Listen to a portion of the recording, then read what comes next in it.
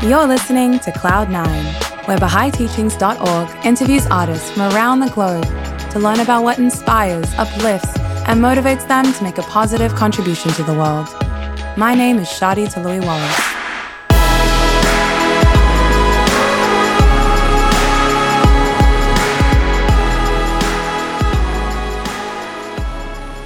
Baha'i houses of worship aren't only places to meditate and pray, but they are intended to become spiritual centers for community life.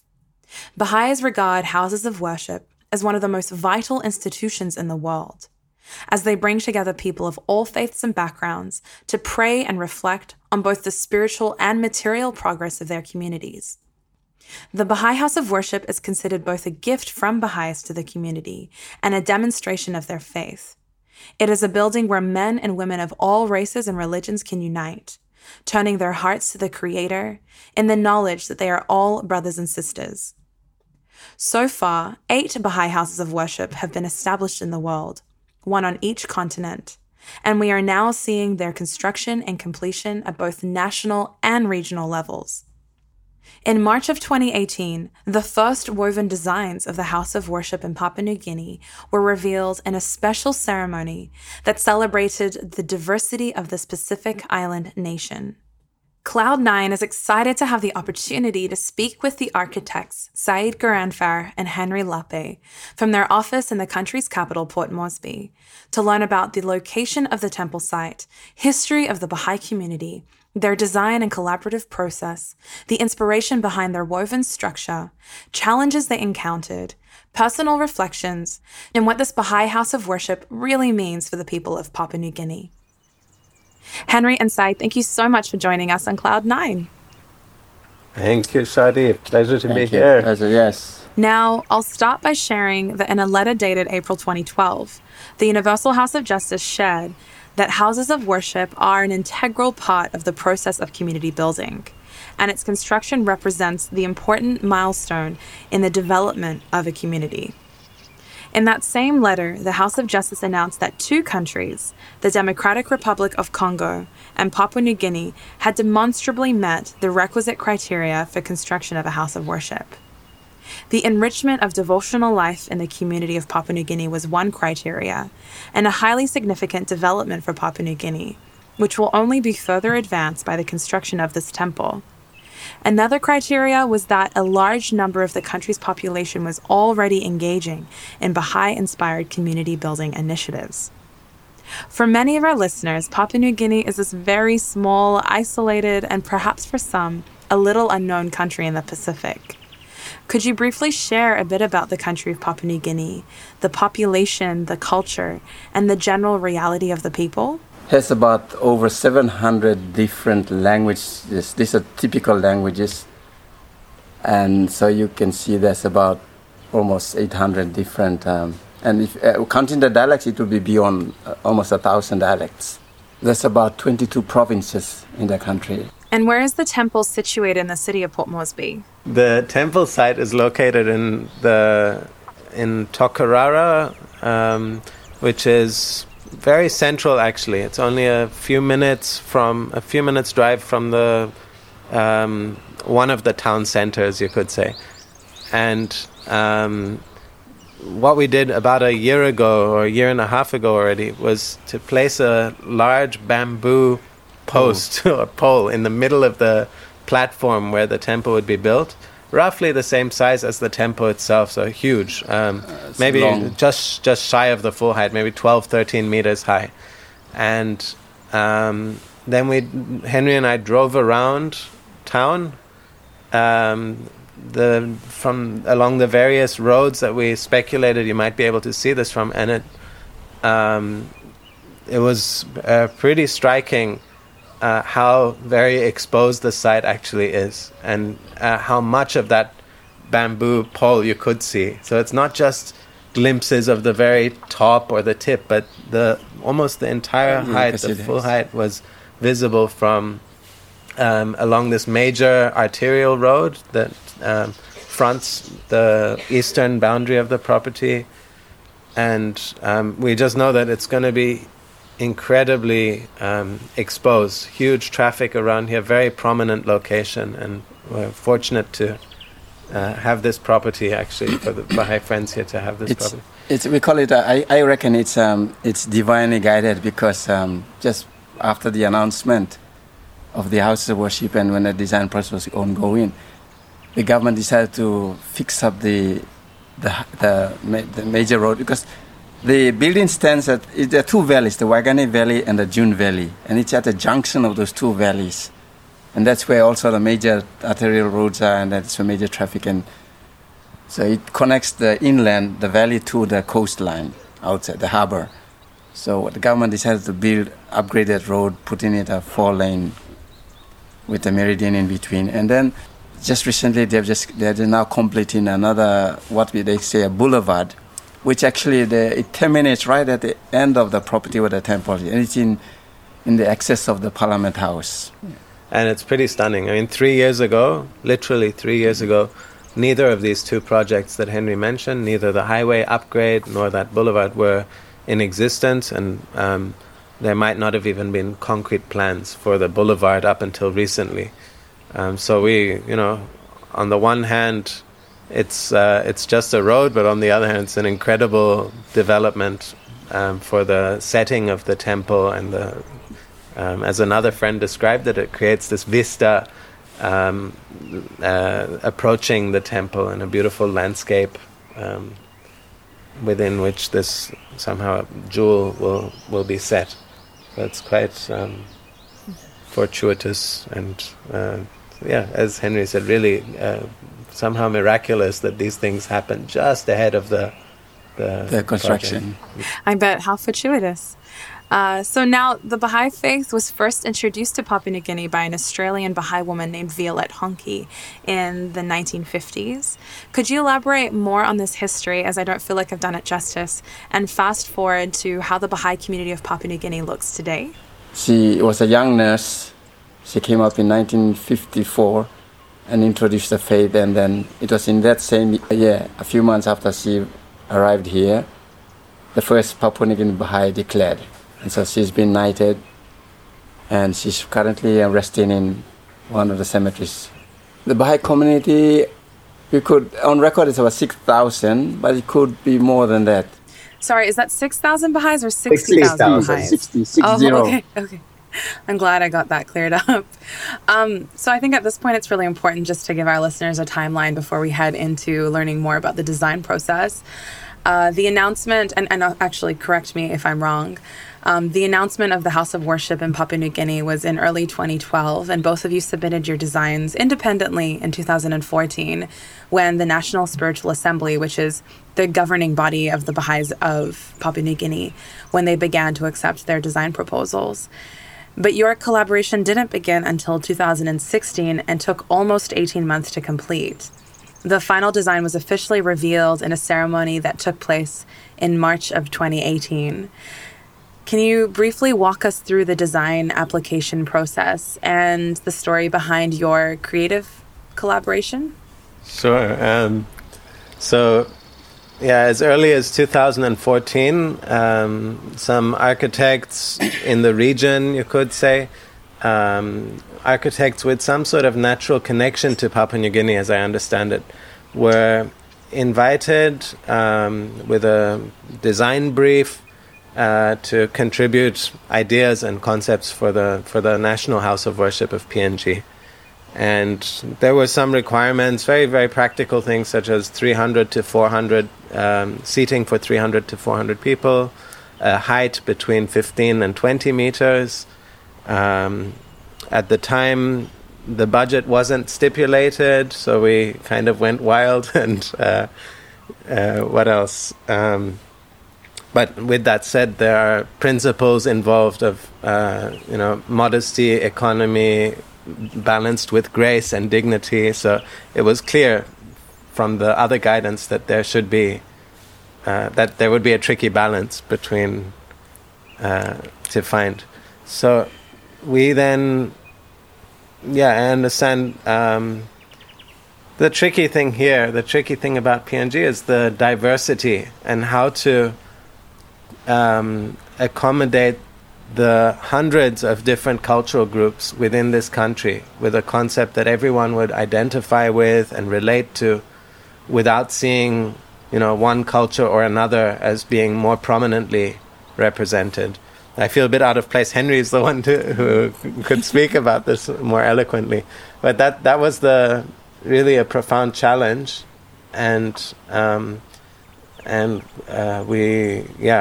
initially, there were concepts such as the bird of paradise, which is a national symbol. It's become a national symbol. It's beautiful, beautiful bird. You can Google it. There are many varieties of this bird, and it appears on the currency, on all sorts of emblems. Did you both think of this idea? I did think about it, but then I opted for something else. Yeah.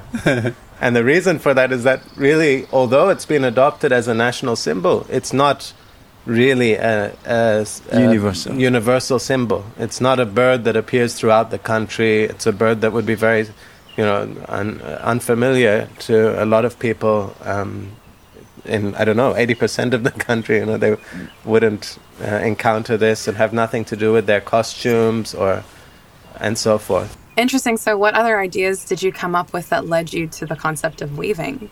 We came up with totally two different ideas. I came up with one idea.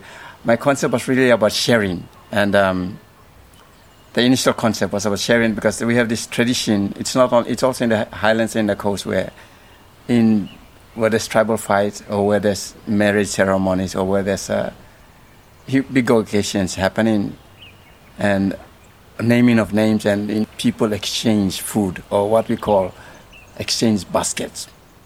And that's the occasion where you bring people together, even in the coast, even in the highlands. And there's a lot of food being exchanged. And, that's how you create affinities in your association with other tribes. And it's a way also of settling conflicts among people. So the concept was food. The idea of bringing together. And then also, when you think about food, you think about the representation of food or interpretation of what food means. Food, basically, in the local interpretation, would mean news. When someone has a dream about somebody giving him food, that will be interpreted as someone bringing him a new message, a new, news. So that was one of the concepts that we came, and then finally it evolved from that to what we came up with the basket, and then finally. And it's interesting because being so diverse, it was a challenge to find a common ground, a common thing, and almost everything that people engage with is all woven stuff: walls, roofs, floors, baskets, mats. I also understand that you involved the local community by visiting a local high school's art class. What did you share with them? What sort of parameters did you express, and what was the outcome of this visit? It was a crash course we just brought them to an architectural design studio. The students are divided into groups, and each of them have to come up with their own schemes. And it was interesting.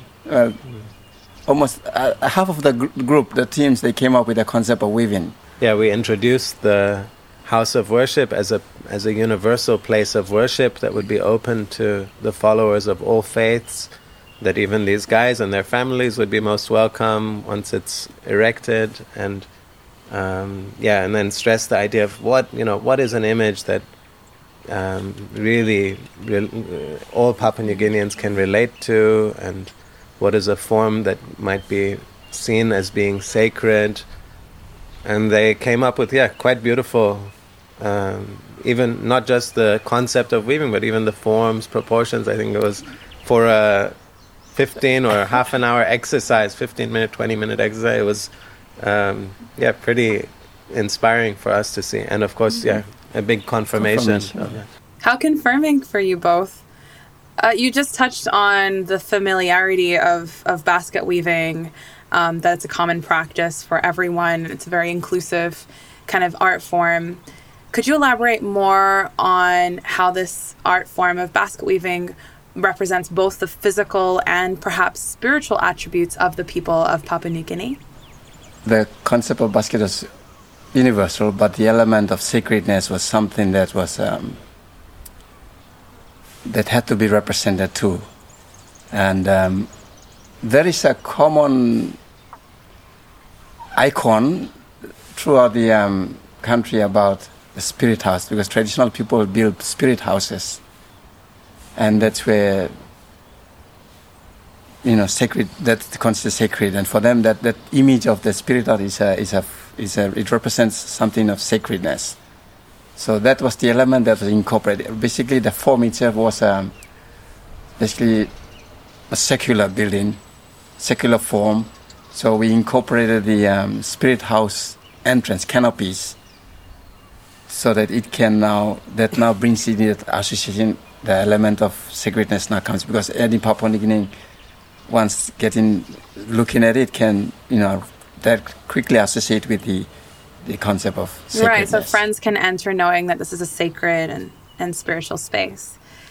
What are some of the other special features that we should be expecting when the temple is complete? Are there any special or new innovations that come with this design? I think one feature that we hope will stand out are the carved surfaces, vast carved surfaces to the underside of these canopies, and also to lining the structure in some areas on the inside, similar to the images that you would have seen by now. How we go about this, practically speaking, we're still working on, but we have some ideas and some very valuable contacts locally. So in the best case scenario, this would be local timber carved by local carvers, with a design which would also be Papua New Guinean, authentic Papua New Guinean, but not regionally specific. So picking up on patterns as opposed to icons probably, and so on. And that should be, that's the thing that people will pass beneath as they enter. The door handle they will touch. They'll have close contact with this beautiful timber surface that will be spending a lot of energy on getting right. And you know, the structure itself is steel. The outer cladding gives a woven appearance from a distance especially, and would also be quite interesting up close. But this timber surface is what will hopefully give it a truly local feel, because houses here are made of timber, and so is the spirit house, or all traditional houses in the villages, apart from maybe the mud. There are some mud houses. Will there be mud used on the house of worship? Only when it rains. So you've already mentioned the spirit house, but how does this house differ to any other house of worship in the region, say a spirit house or a church? And how will this change the community's attitude or approach to spirituality? There is there's some segments of population who are really strong Christians. The Christianity is a major dominating religion in the country. But generally people are comfortable with, as long as it's something to do with God and spirituality. The element that's pretty much comes into contact is the use of materials, wood being one, and the form of the canopy, entrance canopy, and when you elevate its approach to the approach to the temple is also significant, because you create this anticipated approach. That's when, you know, the main feature that they don't see the dome. They only see the dome as a backdrop, but then as you're climbing up the stairs, up the hill to go in, then you see this huge gabled form. And that, you know, if it's like 4 meters high, just the proportion of the entrance now brings about a feeling of sacredness. But Papua New Guinea is naturally, not only in the major forms commonly is the Sipik house or spirit houses, but there's also in every other part of the country where they also have the same similar forms. Most of them no longer exist.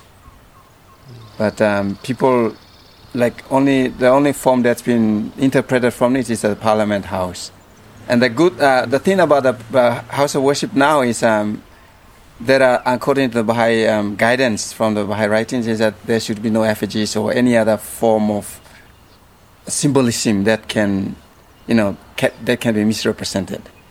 So I think, like Said said, all the carvings will be handcrafted, but it will be a universal theme, nothing specific to any other groupings or region.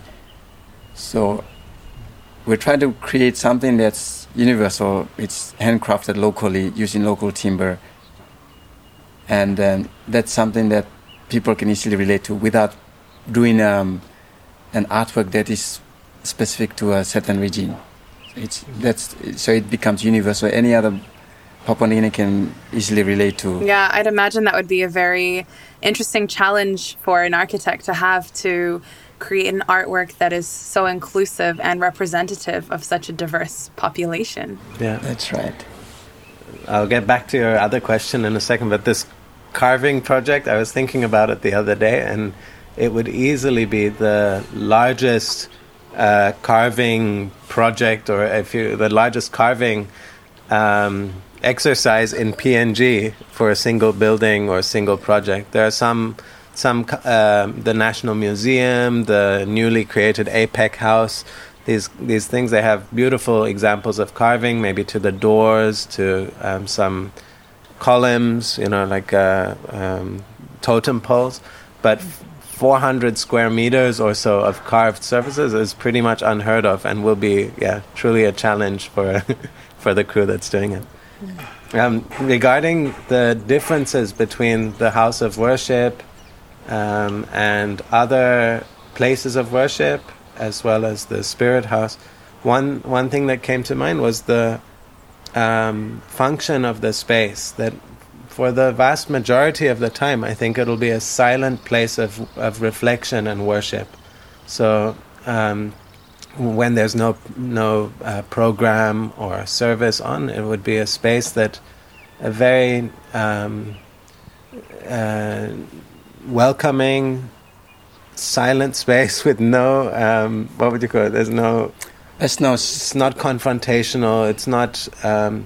There's not imposing in any way on anyone, even someone who doesn't really particularly believe in God or so should actually feel quite welcome there. It's open we try to explain to people that it is open for people of different walks of life, regardless of whatever religion or creed. Right, so to me it just sounds like you're focusing on the elements of design that unite and bring people together rather than divide them.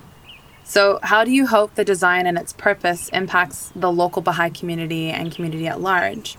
And what have been some of the attitudes and responses to the design and the establishment of this house of worship by the people of Papua New Guinea? There is, maybe before we go to answer this, there was a preacher out in the market. He was out we have these street preachers that go about, and then this guy, that was in another suburb just across. He was talking about a new house of worship. He didn't mention a Baha'i house of worship, but he was talking about a new building that's going to be constructed soon, and that building will be for people from different religions, so churches can go and worship God in it. It's interesting that there is a consciousness that exists now. So there's these people already talking about it, and some of them don't even know who is actually building that building. Interestingly, even before the house had announced the houses of worship, the announcement was made in 2012. It was in 2012, New Year's message by the Deputy Prime Minister at that time. Deputy Prime Minister had a media press release, and in that statement, he said that Papua New Guinea, Papua New Guinea has a lot of churches, but Papua New Guinea do not need another church. In fact, that's what he was. I'm only saying these are my words, but in that sense, he was saying that Papua New Guinea do not need another church, but Papua New Guinea needs a house of prayer where any other people who didn't even go to church or people who have conflict between different churches can also attend and have a prayer. So it's interesting that in April, the Universal House of Justice made an announcement, and it just so kind of came in line with what the Deputy Prime Minister was saying. Just one more thing, as Henry was mentioning the preacher, it reminded me also of another thing that differentiates this space, the feeling of the temple, in that there would be no preachers. I mean, there are no clergy in the Baha'i faith. That's right. There is no pulpit, there's no raised platform at the front. That's somehow a design stipulation, that everyone will be at the same level, both physically and also in reality, symbolically. And, when there's, as I mentioned, when there's no program, it would be a silent place for reflection. When there is a program, it's more like, it's likely to be a series of readers selected from the community or visitors to the temple.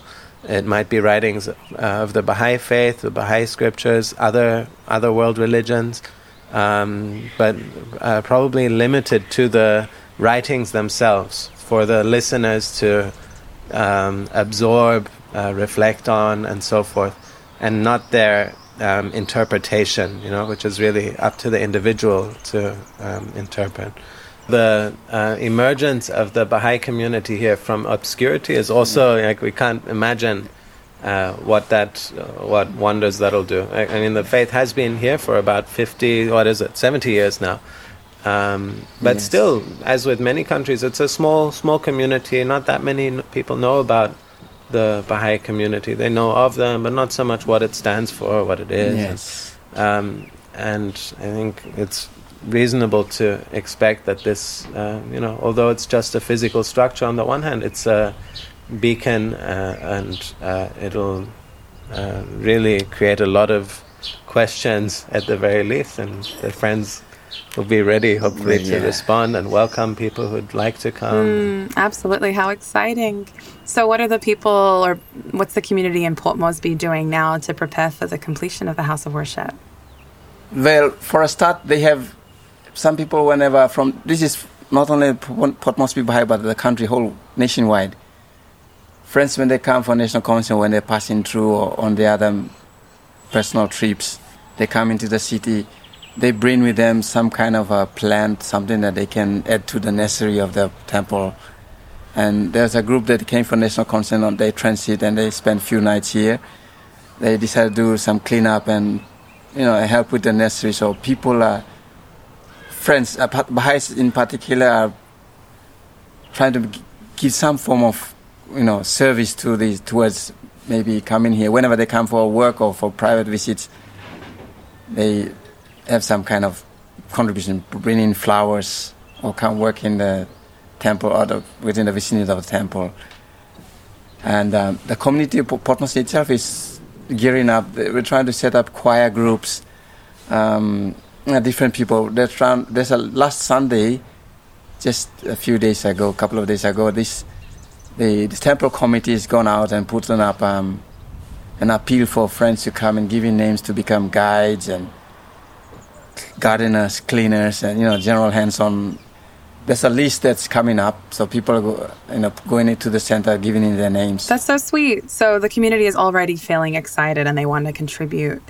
Now, this might be a really tough question for you to answer, but when do you hope the construction of the temple will be complete? The National Spiritual Assembly, the national governing body of the Baha'is here, have stipulated or requested that it should be complete by Rezvan of 2021. So in 2.5 years' time.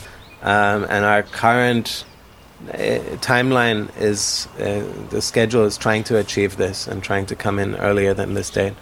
It's PNG. It's a very difficult place to build in. Suppliers, delays, access to equipment. But on the other hand, we're fortunate to have some very experienced friends supporting the project and a lot of expertise, so we're trying everything we can to achieve and even surpass this aim.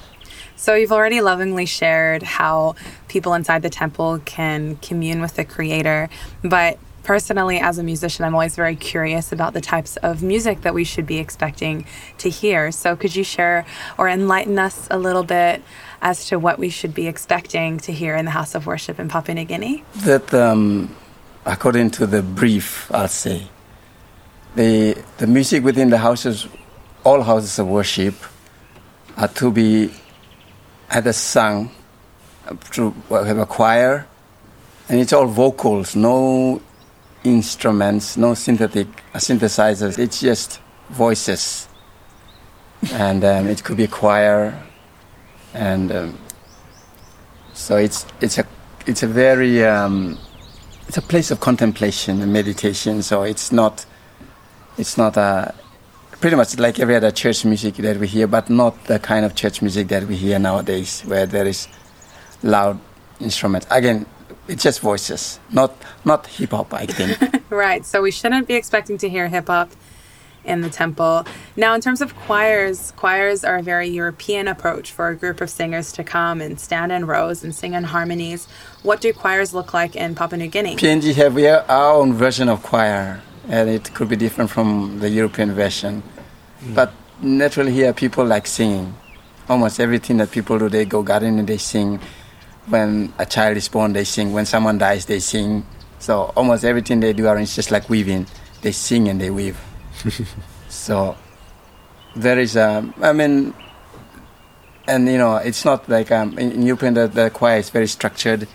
In PNG, the choir is wherever you feel comfortable in it, you find your voice and you feed yourself in it. So there's not much structure in it. And will they be in like Motu, Pidgin, and English, a mixture of the languages? That's right. Right. Even local languages too, as long as it's harmonious. People can appreciate. PNG, I think everybody here appreciates any form of music. Right. I can imagine, like many houses of worship, the choir will probably be a real staple attraction for friends to come and hear local spiritual music. We're absolutely stunning. Like the harmonies here, objectively speaking, sheer ability to harmonize at the level at which the friends here in PNG are able to. It's just really, really impressive. I'm not much of a musician, but from the first time I came here in 2002, then again in 2003, 2006, each time I was just blown away by the music in the villages in particular, some of which I recorded back in the day. It's something that stays with you, both the purity of the music, the lyrics, the informality in a way, it's not a choir in a sense that you would expect, although maybe one will be formed, with proper dress and cloaks or whatever they are. But even in the village context, people sitting around the fire, sitting around in a house, it just sounds absolutely beautiful. Yeah, I love how you also drew the weaving with singing, and these are kind of activities on the daily that people in Papua New Guinea take part in. So we're just coming to the end of our interview, but I want to ask, because this is obviously a career highlight for any Baha'i architect, what are some of the experiences or learning opportunities that you are going to walk away with? I think, it's kind of humbling. It's a very humbling experience that we feel it's a bounty that we've been assigned this task. Otherwise, it could be any other person, any other architect in the world, so to speak. It's a journey. It's a process that others have helped us to achieve. There were people who were in the background who actually coached us through the whole thing, and it was ups and downs. There's no smooth riding, and then finally this thing, at some stage the concept was there, but trying to manifest, put into the physical form was quite challenging. How do we put it? In terms of, it was not the only challenge was because trying to capture something unique, but something that can be realized in a physical form. And especially when you consider the technological, the construction ability, the buildability was a big question. Even the concept of the buildability was a question. So we had to meet with other construction companies in town, and yeah, for some of them, I think that from the way I see, from the responses, it could be a nightmare. But for us, I think this will be one of our major, not one, it will be, I mean, for me, I think it will be the major undertaking. And I think it will be the highlight of our lives, I'll say. I'm sure. And how about for you, Saeed? Yeah, I mean, as with all forms of service to the community, within the Baha'i community also, I feel that it's not so much about the individual contributions one is making, but more about the bounty of being in the position to make those contributions or to be able to serve in this way. What I mean is, like, basically, if it hadn't been us, someone else would be involved, and it's a huge bounty to have the opportunity to be part of this project. As unqualified, as young, as not as particularly green. As green as we are, that the trust was placed in us and continues to be placed in us to drive the project forward together with a lot of support. And I think we can't mention that enough, that this is not the outcome of one or two or even 3 or 4 talented architects, as might have been the case in other projects. In this case, it's really the fruit of deep and constant collaboration over a very long period, and the outcome of the guidance and requests from the National Spiritual Assembly, the Office of Temples and Sites, which has been set up to guide these current and subsequent houses of worship. So we feel absolutely. Like we're part of a much larger team, a small part of a much larger team of people. We're all looking forward to seeing what you both come up with next, but no pressure. I want to thank you both so much for your time today. Unfortunately, we've come to the end of our Cloud9 episode. I know how busy you both are, and I'm truly grateful for your time. I feel that I've gained such an insider's perspective on the spiritual and physical scope of this work. And although I'm not in Papua New Guinea, I feel the excitement and the anticipation on the other side of the world. So thank you both for your service and for your time today. Thank you so much for the opportunity to share these things with you and with the friends who are listening. Hope you enjoyed. Thank you again. Bye for now.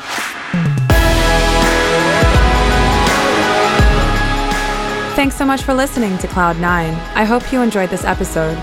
Feel free to check out BahaiTeachings.org, where you can find more Baha'i-inspired podcasts, videos, and articles.